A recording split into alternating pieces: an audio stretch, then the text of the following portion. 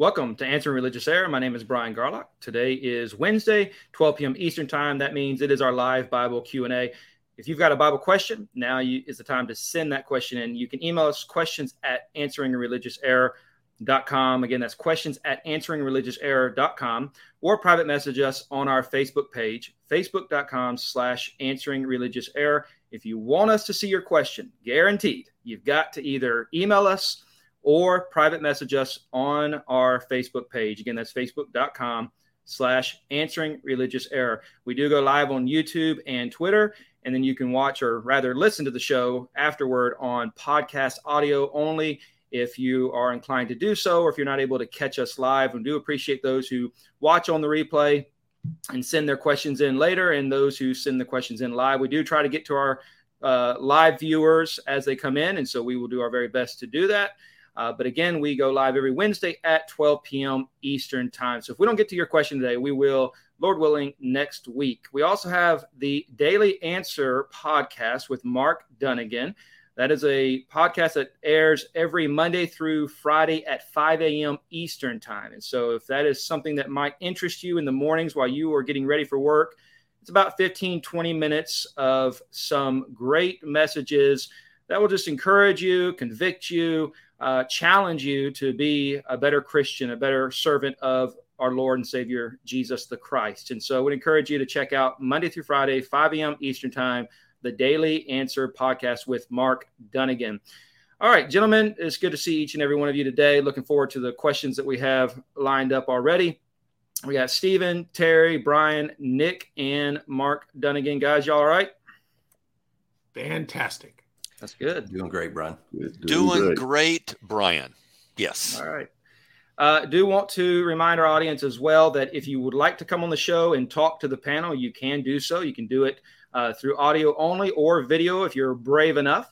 Come on and ask your question, and we'll have you on the show. If you'll follow the instructions on the description for Facebook and YouTube, then you'll be able to get with our producer, and he will take your question and work with you to get you on the show. So we're looking forward to any of those who would like to join in. We've had a couple brave souls, but most of the time they just email or private message us, which you can certainly do so. All right, let's have a word of prayer. And Nick Greenman, let's start with you.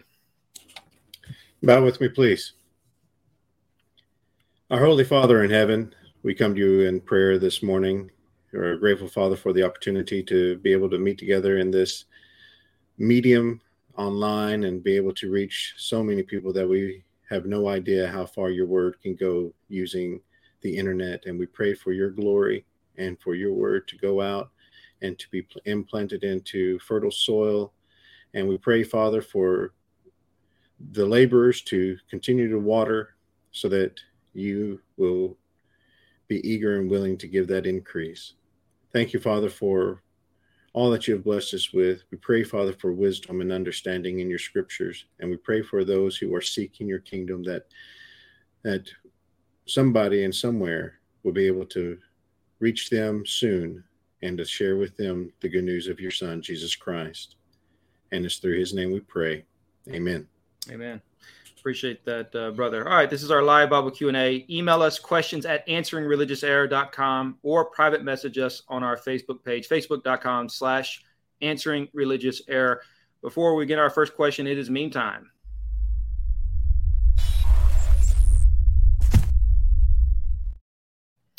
All right, I look forward to meme time, all the wonderful memes that are out there floating around on social media, and those who send those memes in as well. This one is a preacher. You may be familiar with him.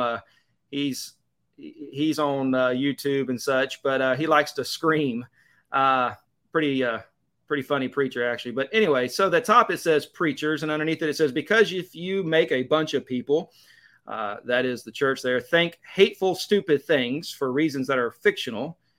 Translation, the Bible says nothing but hateful, stupid things, then the government says you don't have to pay taxes. And so we wanted to answer this meme because that is far from the truth. Brian Haynes, let's start with you here at the very bottom. Wait a second here. Don't have to pay taxes. Have I been a sap all this time and been paying taxes? I need to look into this. Hey, there's a lot wrong here. The fact that anybody could take this seriously really reflects a lack of thought about this. And it really is something so right off the top, every preacher here pays taxes. I certainly don't know a single preacher who doesn't pay taxes, but let's kind of go back to the idea that's a common thought today, that people want to say that preaching, or, the preaching of the gospel, 2 Timothy chapter 4, being ready in season, out of season, rebuking, admonishing, that these things are hateful and stupid. Both of which reflect a lack of understanding about the terms hateful and stupid. The preaching of the gospel is meant to turn people from sin and the consequences of sin and the wages of sin. It would be kind of like saying that having a drug intervention for somebody who's a drug addict is hateful and stupid. That's exactly what preaching the gospel is about. It's about trying to turn people away from something that is utterly self-destructive, easily the most self-destructive thing that there is.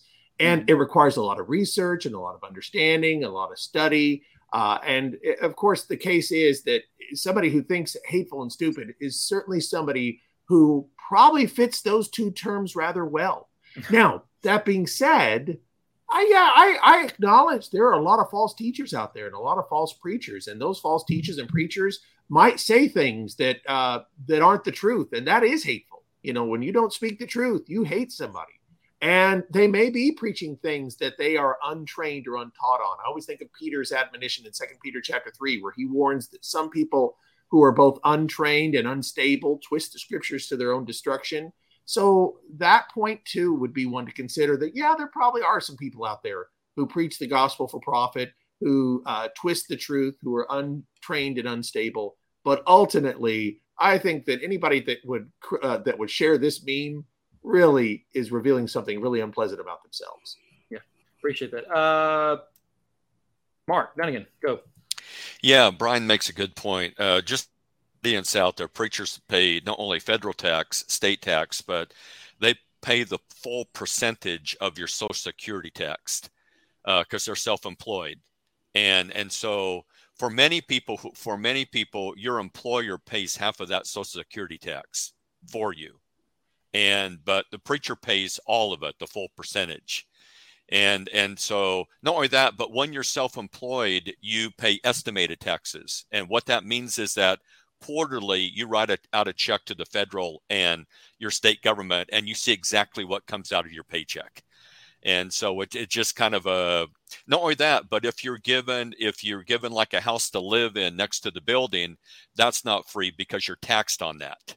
And just kind of a heads up out there for people that don't know about that. But I like what Brian said. Timothy says in 2 Timothy chapter 4, verse 2, preach the word in season and out of season. The true preacher loves you because the true preacher is going to tell you if you're in sin. And I can see probably the meme here is written by someone who says that those that say homosexuality is a sin are hateful. And it is a sin. 1 Corinthians chapter 6, 9 and 10. It is a sin, along with adultery and fornication. But a person that tells you the truth about a destructive behavior loves you. They don't hate you. Not only that, but the person that wrote the meme, okay, and as Brian said, there are people out there that will compromise and will tell you what you want to hear. They will tickle your ears. And so if you find that in the world now there are people out there for money taking advantage of you, telling you what you want to hear and fleecing you in the process, what I would tell people out there in the world is that you created those people. You asked for that. You didn't want the truth. You wanted to have your ears tickled. Well, guess what? You got what you wanted. And so just kind of a heads up that the writer of the meme here, often the world's desire to have their ears tickled brings you people that will lie to you for money. But the true preacher of God is going to teach the truth, whether they're paid or not. Those are my thoughts, Brian. All right. Terry Benton. I would like to know the meme writer's name because he set himself up as the judge of everything that's hateful and everything that is stupid. And he's also thinking that he knows what's fictional and what's factual. And so I would like to know his name because that would really shed a lot of light on this. The hateful and the stupid thing has been really covered well But he's saying that people preach things because that's for reasons that are fictional, that there's no solid basis for it. I just don't think that he's read the Bible. He's not read it with a fair and open mind, because when you search the scriptures, you find out what is so. You don't find out what is fictional. You find out what is so. And Jesus said, if you continue in my word, then you will know the truth, and the truth will set you free. Jesus was not fictional, and Jesus is the foundation upon which the church comes to exist and has existed these 2,000 or so years. It's because it's based in fact, not fiction. Those are my thoughts. Hey, great points there. Nick, we'll finish with you. Yeah. So a couple of things that's going through my mind regarding this meme. Maybe what they're trying to reference is the fact that churches are generally nonprofit status, and they do get some tax breaks with that. But still, whenever they buy something, they're having to pay sales tax. Usually, most churches probably don't press that no sales tax on some things. But sure, there are benefits to being a nonprofit in the United States. And it's not just given to churches, but it's given to any nonprofit organization in the U.S. That's a gift that the government gives. And so I don't see why we should complain about that. It's a government that is being generous. That's something to rejoice about, being here in the United States, that most governments probably don't do. And the second thing is, just on a personal level, it's been well over a decade since I've ever had a tax refund, because I have to pay every single penny. And then if I overpaid anything, then usually that gets forwarded over to the next year. And so I'm always chasing my taxes. I haven't had a tax refund in a long, long time. And so there's a lot of knowledge that needs to be gained for those who are not aware of how preachers pay their taxes. And that's one thing. That I noticed with this meme. So, yeah. And Nick, I'm right there with you, man. In fact, this is the first year, I think, if I can remember correctly, in my last 11 years of preaching, that I'm getting a refund back. So I was really surprised with that. But anyway, all right. Appreciate all those things. And let's start with our first question, which is, we did not finish from last week. And Stephen was answering this question, and then we had to come to an end. It says, why do people say, what was that? What did that say? I didn't even hear. I didn't even see what that said. Let me go ahead and read it. Pull it back up. Last tax refund I got was $1.75. That's hilarious. And Brendan, I think you owe me $1, so that works well. And you owe me 75 cents. Okay. All right. First question. Where were we? Why do people say that the Old Testament is law and the New Testament is grace? Is the New Testament not the law of God? All right, Stephen, pick up where you left off, if you remember where you left off at. Go ahead. Yeah. So one of the things that I was talking about last week when we left off was that grace is a reciprocal relationship descriptor. So grace must flow both ways in order to maintain a relationship. And anytime grace is only flowing one way, that relationship cannot last in that state for very long. I will just say this at the outset. I don't have near enough time to cover all of this, but I would make some suggestions to read about patronage and grace used in that context in the first century. Grace was a very common word used among citizens in the first century, and it had to do with relationships of patronage. That is, a benefactor, somebody who provided benefits, somebody who received the benefits. And they talk about responsibilities on both ends of that relationship. Now, when you bring that into scriptures, you see the same things that they talked about in the first century are being used by the Apostle Paul and other writers in the New Testament. In Hebrews chapter 12 and verse 28, it says, therefore, since we receive a kingdom which cannot be shaken, let us show, and then it says gratitude. Let us show gratitude by which we may offer to God an acceptable service with reverence and awe. Now, that word gratitude there has within it the word grace. And in other places, you see the word thanks. It is simply the word grace. Charis would be the Greek word there for grace. And you see the Latin word grace there in gratitude. Gratia would be the Latin word for grace. You see that in gratitude. Maybe for us, it would be better if we translated it gracitude.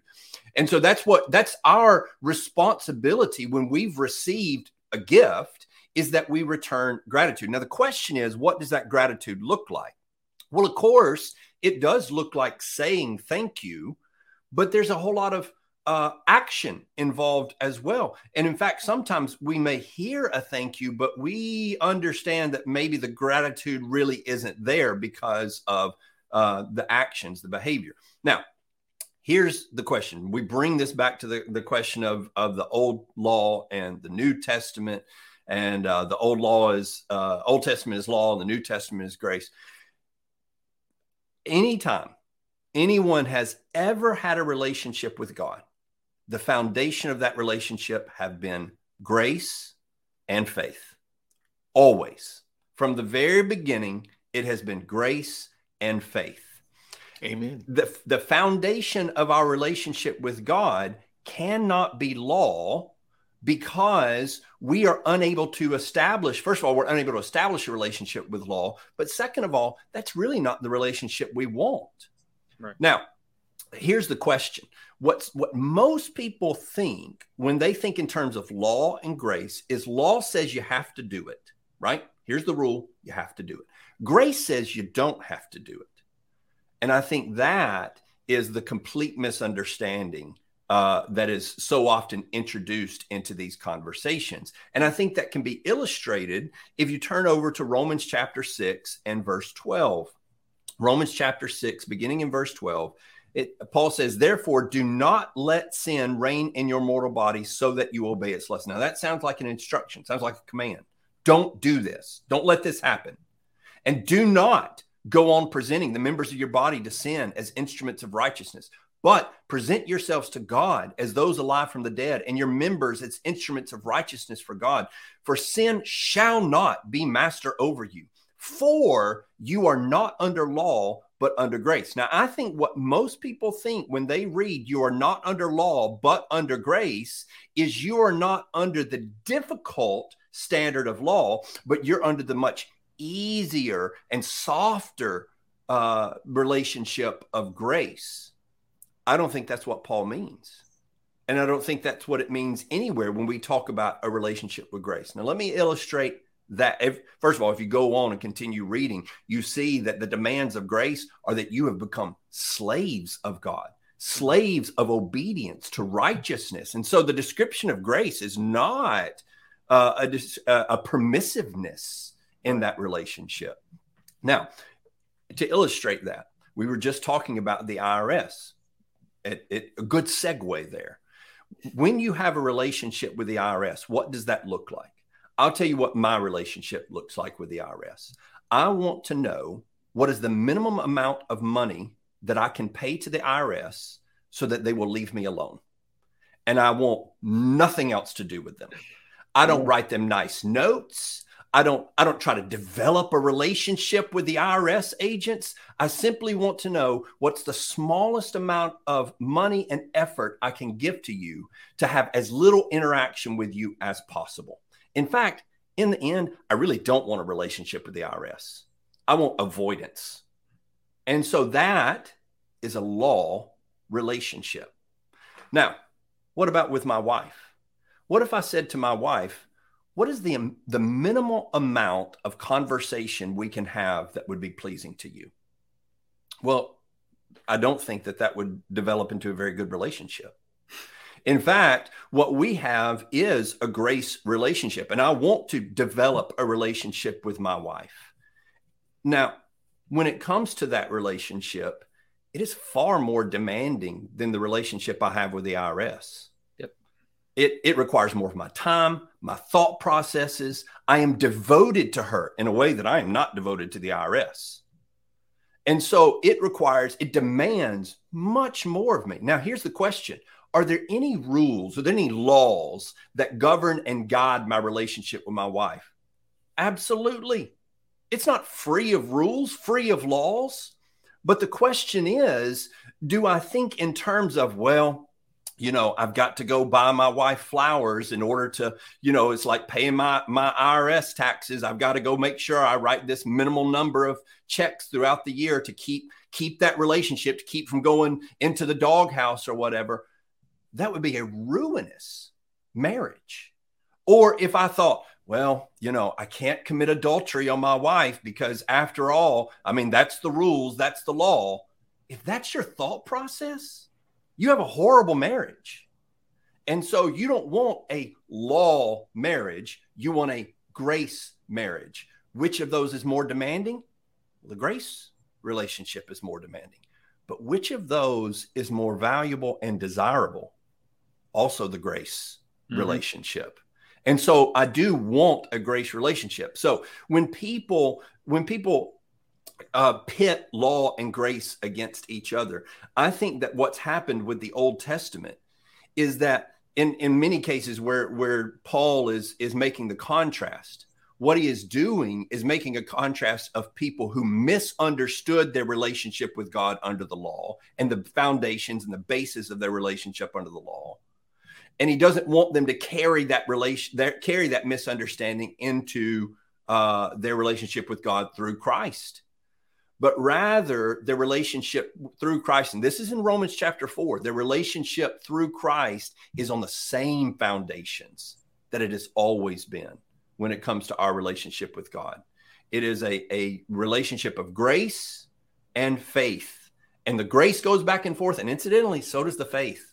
That is, God is faithful to us, and we in response are faithful to him.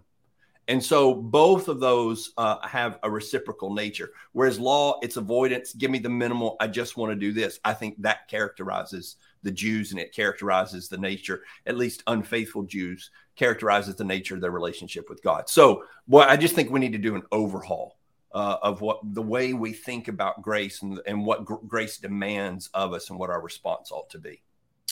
Amen to that. Amen. Mark, you said you had a comment, but if you contradict Stephen on anything, I might have to remove you from the show. But go ahead. Those are great observations. Stephen, it was interesting. I was thinking of this and the parable of the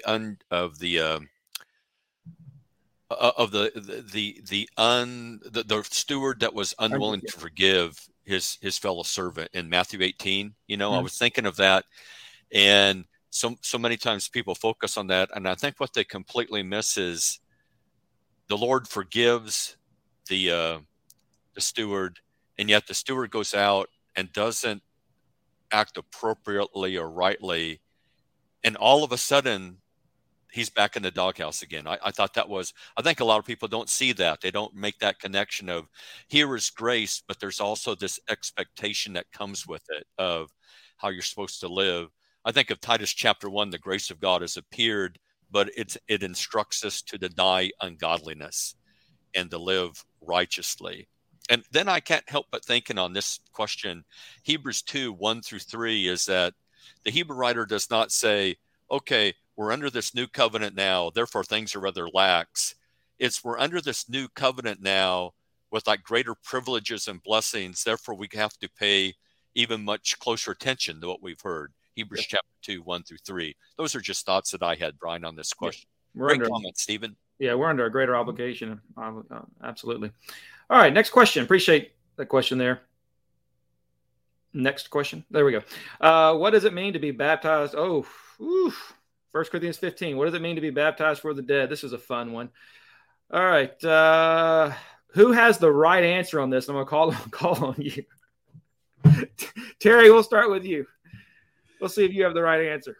Well, I've always had the right answer, but it's changed from time to time.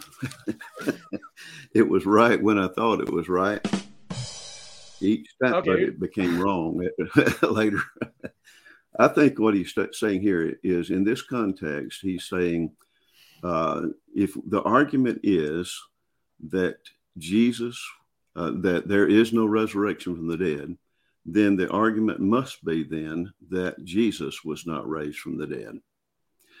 Now, if Jesus was not raised from the dead, then you're still in your sins. Nothing is improved. Nothing is better. And I think then he follows through the logic. What will they do who are baptized for the dead? And that could be You got a dead Jesus here. Why are you being baptized for a dead man?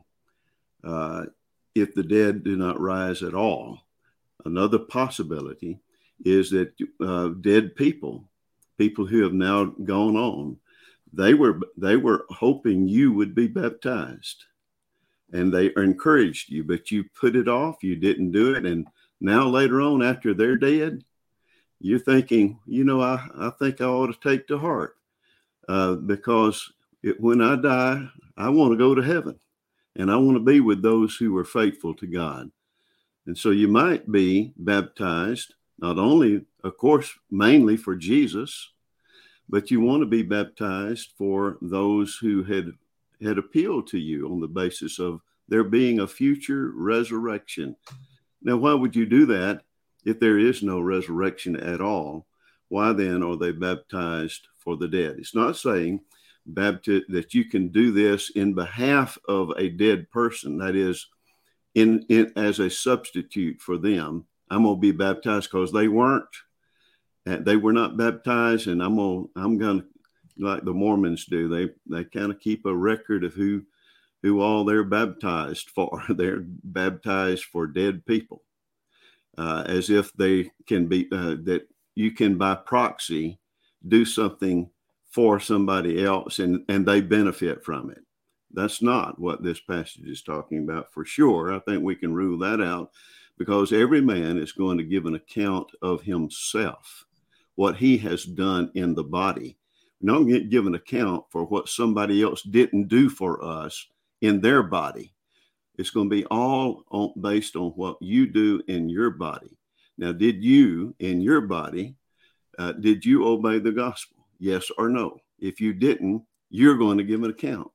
You will not be saved on the basis of whether, later on after you're dead, somebody is baptized on your behalf and that saves you. No, that's not what the scriptures say. But I think there is some merit to looking at the context of this is on the question of whether or not there is an afterlife, there is a resurrection, a future, and should we be baptized in view of that and in respect of those who have been dead and who perhaps had wanted our baptism? Should we do that? And I think absolutely you should, not just for them, but for your own peace of mind, and your salvation is is at stake in all of this. Those are my thoughts. All right, Mark, did he have it right? Go ahead with your interpretation. I think Terry makes a good point that when you look at the context here, especially verse 32, if there's no resurrection at the last day, then there is no afterlife. That just seems to be an argument that Paul is making here, particularly when you look at 32. You're like, hey, I've been sacrificing, I've been suffering, etc. Man, if there's nothing after this life, then you might as well just eat, drink, and be merry, because tomorrow you die. Mm-hmm. And so I think that really factors into baptism. One would be, what in the world are we being baptized into the name of a man who's dead? No resurrection, Jesus wasn't raised. You're baptized into the name of a dead man. Number two, though, what's the use of being baptized if there's no future life? I mean, hey, I'm baptized, got my sins forgiven. Yeah, you got no place to go. That context really seems to be important here of baptism now just looks meaningless if there's nothing beyond this life. Those are my thoughts, Brian. Brian, go ahead. Yeah, taking a different route on this, whenever I run up against a difficult passage like the one we're looking at, I like to employ the old Sherlock Holmes statement that if you eliminate the impossible, whatever's left must be the truth. And I think that's a good theological approach to difficult passages. So let's kind of say, grab a passage like this. What do I know it's not saying? I know Terry's already mentioned it, but we know that there are some people that practice the idea of saying, hey, my dead ancestor, I can be baptized in my body for their salvation. Well, we can simply go. Would that be the Mormon approach?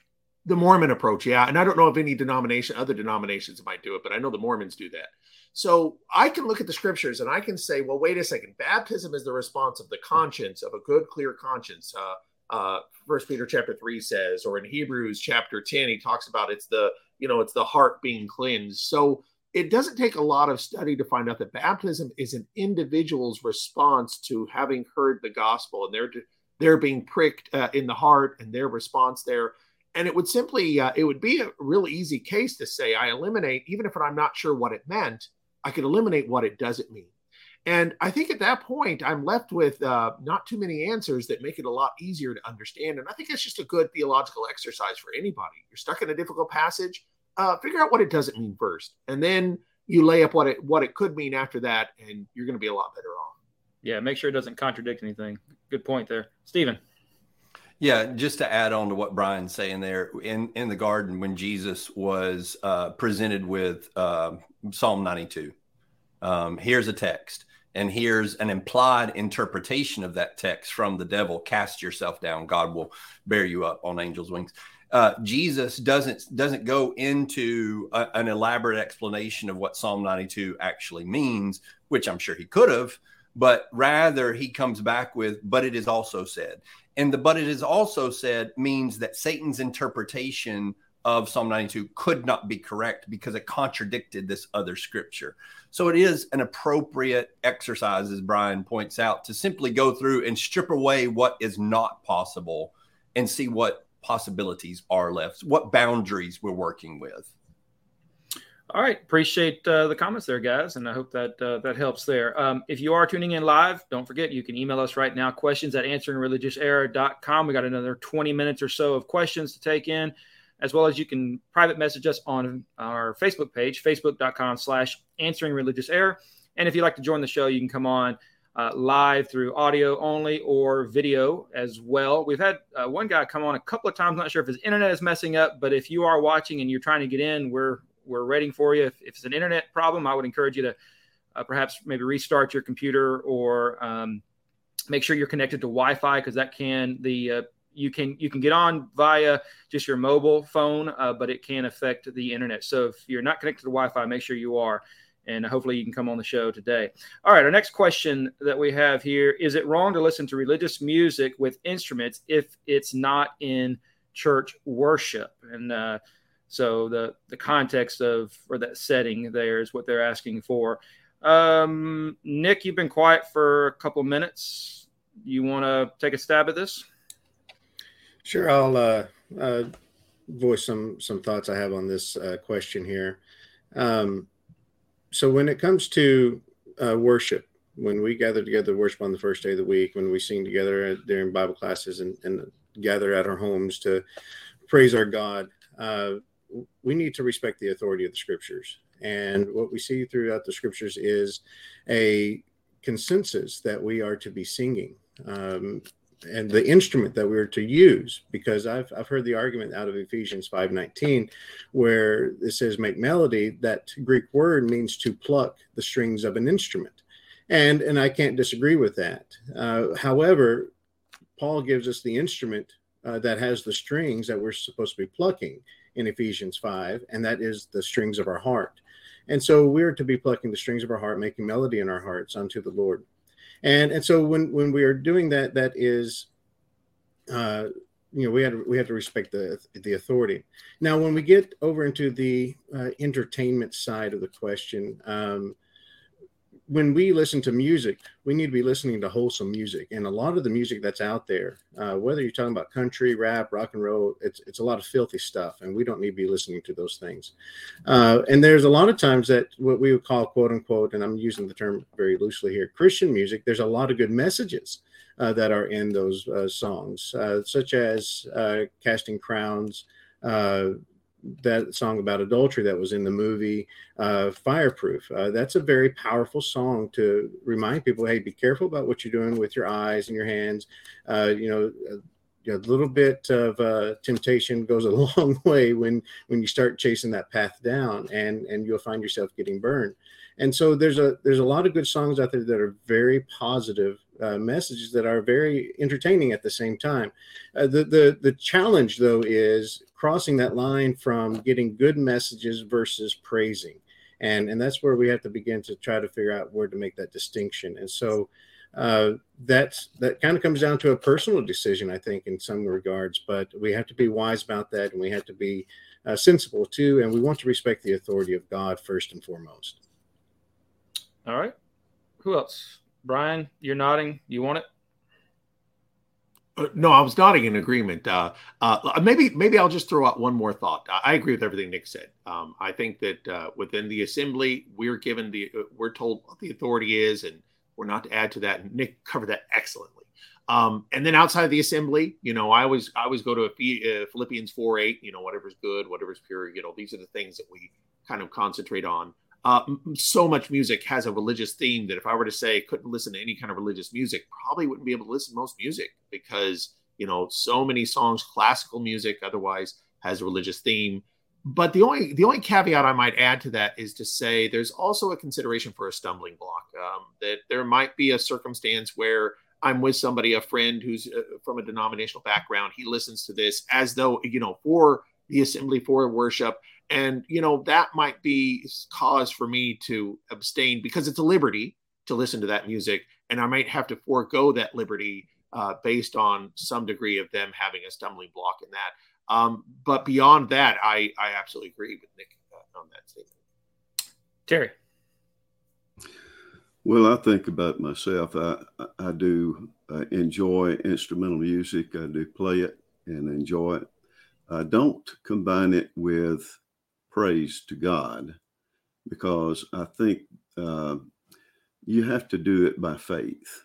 And faith comes by hearing, and hearing by the word of God. And what I see in the New Testament is that God designs worship, and he wants, in fact, he demands that if you're going to worship me, you must do it in spirit and in truth. John chapter 4, verse 21 through 24. So he designs what is acceptable to him. Now, if I say, well, I like it, and so I'm going to do it anyway, then you've just thrown that point away. You've just decided, well, I'm going to do what pleases me. So I don't do it because it pleases me. I try to do what I know pleases God. Now, in Romans chapter 14, Paul says, people can look at things from a different standpoint, and if they do, you've got to give them some leeway. But make sure that what you do it by faith, because whatever is not of faith is sin. That is, you've not only violated the conscience rule, the rule that guides your conscience, and it says in your conscience, oh, I can't do this. It'd be to me like saying, well, you can pray and you can burn incense.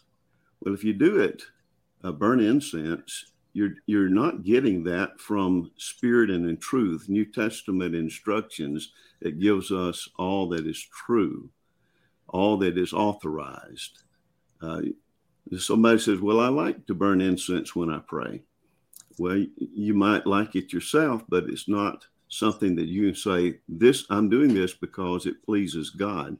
You're doing that because you think that it pleases you. It's not that you can do something individually that's different than worship in the church. Worship's still going to be worship, whether you do it at home or whether you do it in private. You still got to do it in spirit and in truth. And so if you can't do it by faith, then I'd say, well, don't do it at all, because whatever is not of faith is sin.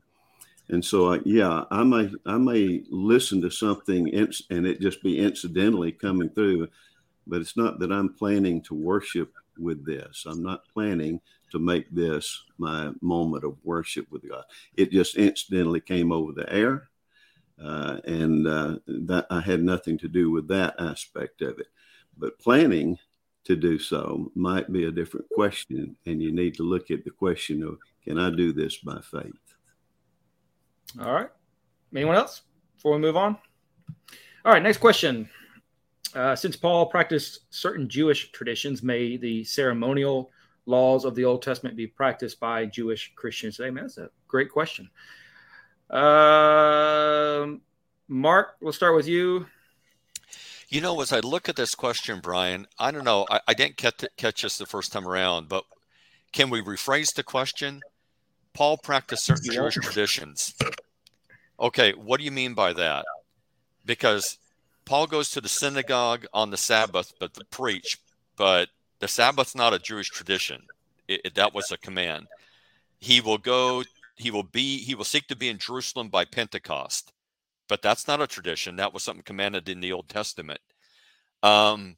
He will have Timothy circumcised, not because because we need to do that to gain favor with God, but that could just be a big stumbling block between Timothy trying to preach to people who are of a Jewish background.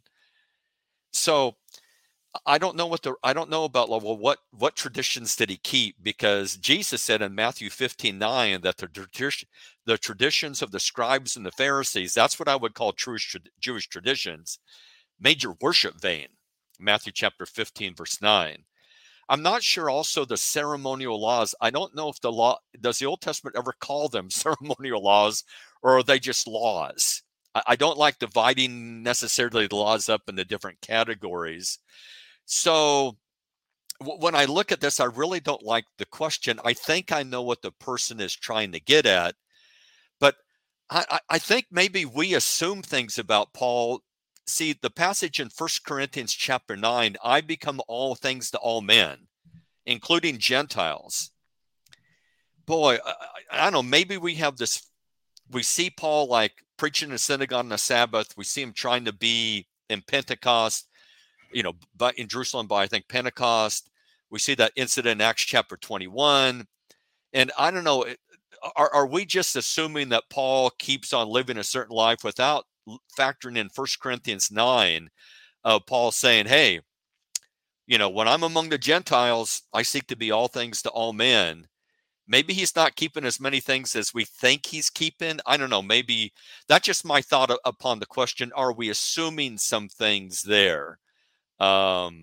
Because as far as I can see, yeah, there are some aspects of the Old Testament that certainly Paul is respecting in the sense of like, I'm going to the synagogue, I'm going on the Sabbath, not to worship, but I'm going to preach to people. Okay, good.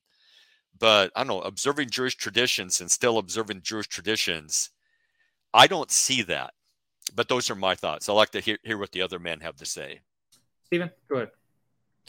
Yeah. So, this is an interesting question. McGarvey, incidentally, thinks Paul got it wrong on this. I don't agree with that in his commentary on Acts and the places where Paul goes along there with Jewish traditions / commands. But here's what I would say. If what we're talking about is, can a Jew continue to remember the Passover? That is a historical event for the Jewish people. And so I think there is not a great deal of difference, though I recognize that there's not a great deal of difference between a Jew remembering the Passover and an American remembering July 4th. This is the foundation of their country. And so in a civil way, that continues to have a great significance. As far as religiously, is it wrong to remember that God's the one who did deliver them? I think that would compare very well to our Thanksgiving, which is more generic, but still it was at least intended as a moment and a time for us to recognize God's blessings on the people of this country. So I think in those ways, those are still appropriate expressions and remembrances. I would say additionally, there are customs of devotion under the law, vows and so forth. I don't think it's wrong for us to have times of specific devotion to God today. Maybe we don't go through all the same ceremonies, but there's nothing wrong with saying I'm going to keep a time of specific devotion to God, and that may have fasting that goes along with it. There's nothing inappropriate about that. And so in all these ways of expressions of devotion and remembrance, I think there's an appropriateness. I think where we have to draw the line, and where Paul draws the line, is attaching the same significance as some of these things had under the law, most especially sacrifices, which do not have the same significance. Circumcision which does not have the same significance. Now, that doesn't mean that it's wrong to circumcise, but it is wrong to circumcise as a required identifier of being God's people. It's pretty much an elective surgery at this point.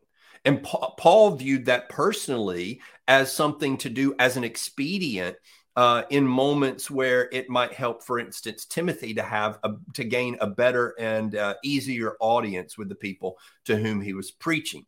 He makes that point in 1 Corinthians chapter 9, where he's talking about being all things to all men. He can relate to those traditions, but to continue to say sacrifice is necessary, circumcision is necessary, that I think is very clearly where Paul would draw the line. So no, I don't think it's wrong. I don't think it's wrong for me to, even sacrifice animals without the same meaning attached. I do that on a lot of different weekends. I sacrifice a lot of cows and pigs on my grill, but it doesn't have any significance. It doesn't have the atoning aspect to it. And Paul understands that. He understands that atoning aspect that is found in Jesus Christ, and that those sacrifices have become mere shadows that point to this greater reality in Christ. Are those burnt offerings? Are they a sweet, smelling aroma to your nose? They are, both to God and men. Mark, did you have a follow-up? Yeah, it just seems like, Brian, and I appreciate the question, but it just seems like that some of this question comes from, I think there are people now and then, Christians down there, and says, it would really be meaningful to go back and observe some of the Old Testament things like the Passover. It would kind of maybe start my faith a little bit. And I guess I would kind of warn about that. I don't see Paul thinking that, you know what, we got the Lord's Supper now and the church and the new covenant, but it'd sure be nice to go back and just kind of like give me a little boost in my faith to be able to do what's there in that Old Testament time period. I just find Paul saying, hey, you're still wanting to observe the Sabbath religiously. If you're still wanting to do circumcision religiously, etc., you've fallen from grace. I think there's a line there that you got to be really careful with. Those are just my thoughts, Brian. I think we should appreciate the new covenant and the Lord's Supper, and that is our Passover, and move on. And that's just my own thoughts. All right. We got a comment here from our last question on the instruments we want to talk about. It says, I know some songs that are accompanied by instruments while writing them, which are perfectly inspired by Heavenly Father. Would like some clarification, make sure that we're answering this correctly. But are you saying that the words that you're writing that are accompanied by the instruments, that all of that is inspired, that the instruments are inspired by God? Is that what you're getting at? I think we want to try to answer that. If that's what you mean, we want to talk about that for a moment. Brian, what you got for that? Yeah. So Lynn, thanks so much for the comment. And we're always glad to have comments in. And we're not 100% sure of what your point might be, but I am aware that there are some songs that were written that were accompanied by instruments that were inspired by God. We call them the Psalms. Written under the old law, the law of Moses. Now, let's kind of make a comment that comes up a lot because people say, hey, wait a second. If the Psalms were written to be accompanied by music, then it must be okay. But let's think about what the old law was all about. It was all about carnal things, right? You had a physical temple and physical sacrifices, a physical priesthood, physical Jerusalem, all these things of a physical nature. And you had physical musical instruments that were meant to accompany the worship of God. Now, here comes the new covenant. John chapter 4, Jesus tells the woman at the well, hey, it's not going to be Jerusalem. It's going to be something else. The Bible in the New Testament tells us we come to a spiritual Jerusalem, a spiritual temple that is the church. We are a spiritual priesthood, and we offer up spiritual sacrifices to God. And among those spiritual sacrifices to God, Hebrews chapter 13 says we're offering up the fruit of our lips that are praise to God. What is the most spiritual instrument that one can play? Nick said it excellently. Nick said the heart is what Paul is saying in the New Testament. The heart is the spiritual instrument from which Jesus himself would tell us that the overflow of the heart comes forth. So the heart is the spiritual instrument with which we offer spiritual music. if we brought in those carnal things of the Old Testament, like the harps and such that the old law had permitted, we would be obligated to bring in the entirety of the law. James will tell us that if we try to bring in one part of the law, we have to bring in all of the law. We'd have to bring back the physical sacrifices, the physical temple, the physical Jerusalem, things that are long gone and cannot be brought back. We would have to bring back, and we would in fact be in a circumstance where we are so much worse off for it. I'm so grateful that we live in the new covenant, and under the new covenant, we can offer God spiritual sacrifices of music that is played on our hearts. And that this is the thing that pleases God, because God is spirit. He wants us to worship him spirit and in truth. Or another way to say that, he wants us to worship him spiritually. And the spiritual musical instrument, the New Testament tells us, is the heart. And that's what God desires. And not the harp. I just had to throw that one in. I would, let me add to that. I would go, I would, commend the questioner as well as others to go back and read, for instance, the dedication of the temple of Solomon in 1 Kings chapter 8, as well as the accompanying passages in 1 Chronicles. And notice all of the pomp and circumstance. It is an overwhelming affair, and it's supposed to be. There are singers set in place. There's an orchestra that accompanies those singers. But all of these things were very specifically set in place by David. So it is not simply, hey, some people, these people know how to play instruments, and these people, they want to show their devotion to God by playing the instrument they're good at. No, they are assigned by decree through David to their roles and their positions in making this sort of fanfare at the dedication of the temple, as well as other occasions of worship. And what I would suggest to you, first of all, is to notice that, and it's a pattern, especially in First Chronicles, it's a pattern that it repeatedly over and over says, this is according to David, according to David, according to David. So unless you are able to point to some authority and say, I've been set up as an instrument player according to David, then you really don't fit the descriptors or the authority of the Old Testament. But I would secondly just point to this, as Brian has made mention, and I think Bob made a comment there on the public comments, that the type and shadow here is really, it's really beautiful. And it's one of the elements that I think we need to notice. Not only notice the fanfare surrounding the temple, but the temple itself. You're talking about a literal gold-plated building. Everything about it was supposed to inspire awe and grandeur, and to point our thoughts towards God in that line of thinking. When we come into the New Testament, we do not worship in gold-plated buildings. We are the precious metals and stones of the building. Amen. We are the temple. And when we sing without instruments, and with the heart being the instrument that we pluck, what God, I think, does in 1 Kings chapter 8 and throughout 1 Chronicles is show what it sounds like to him, which is a glorious orchestra. Because God's ears hear in a spiritual way.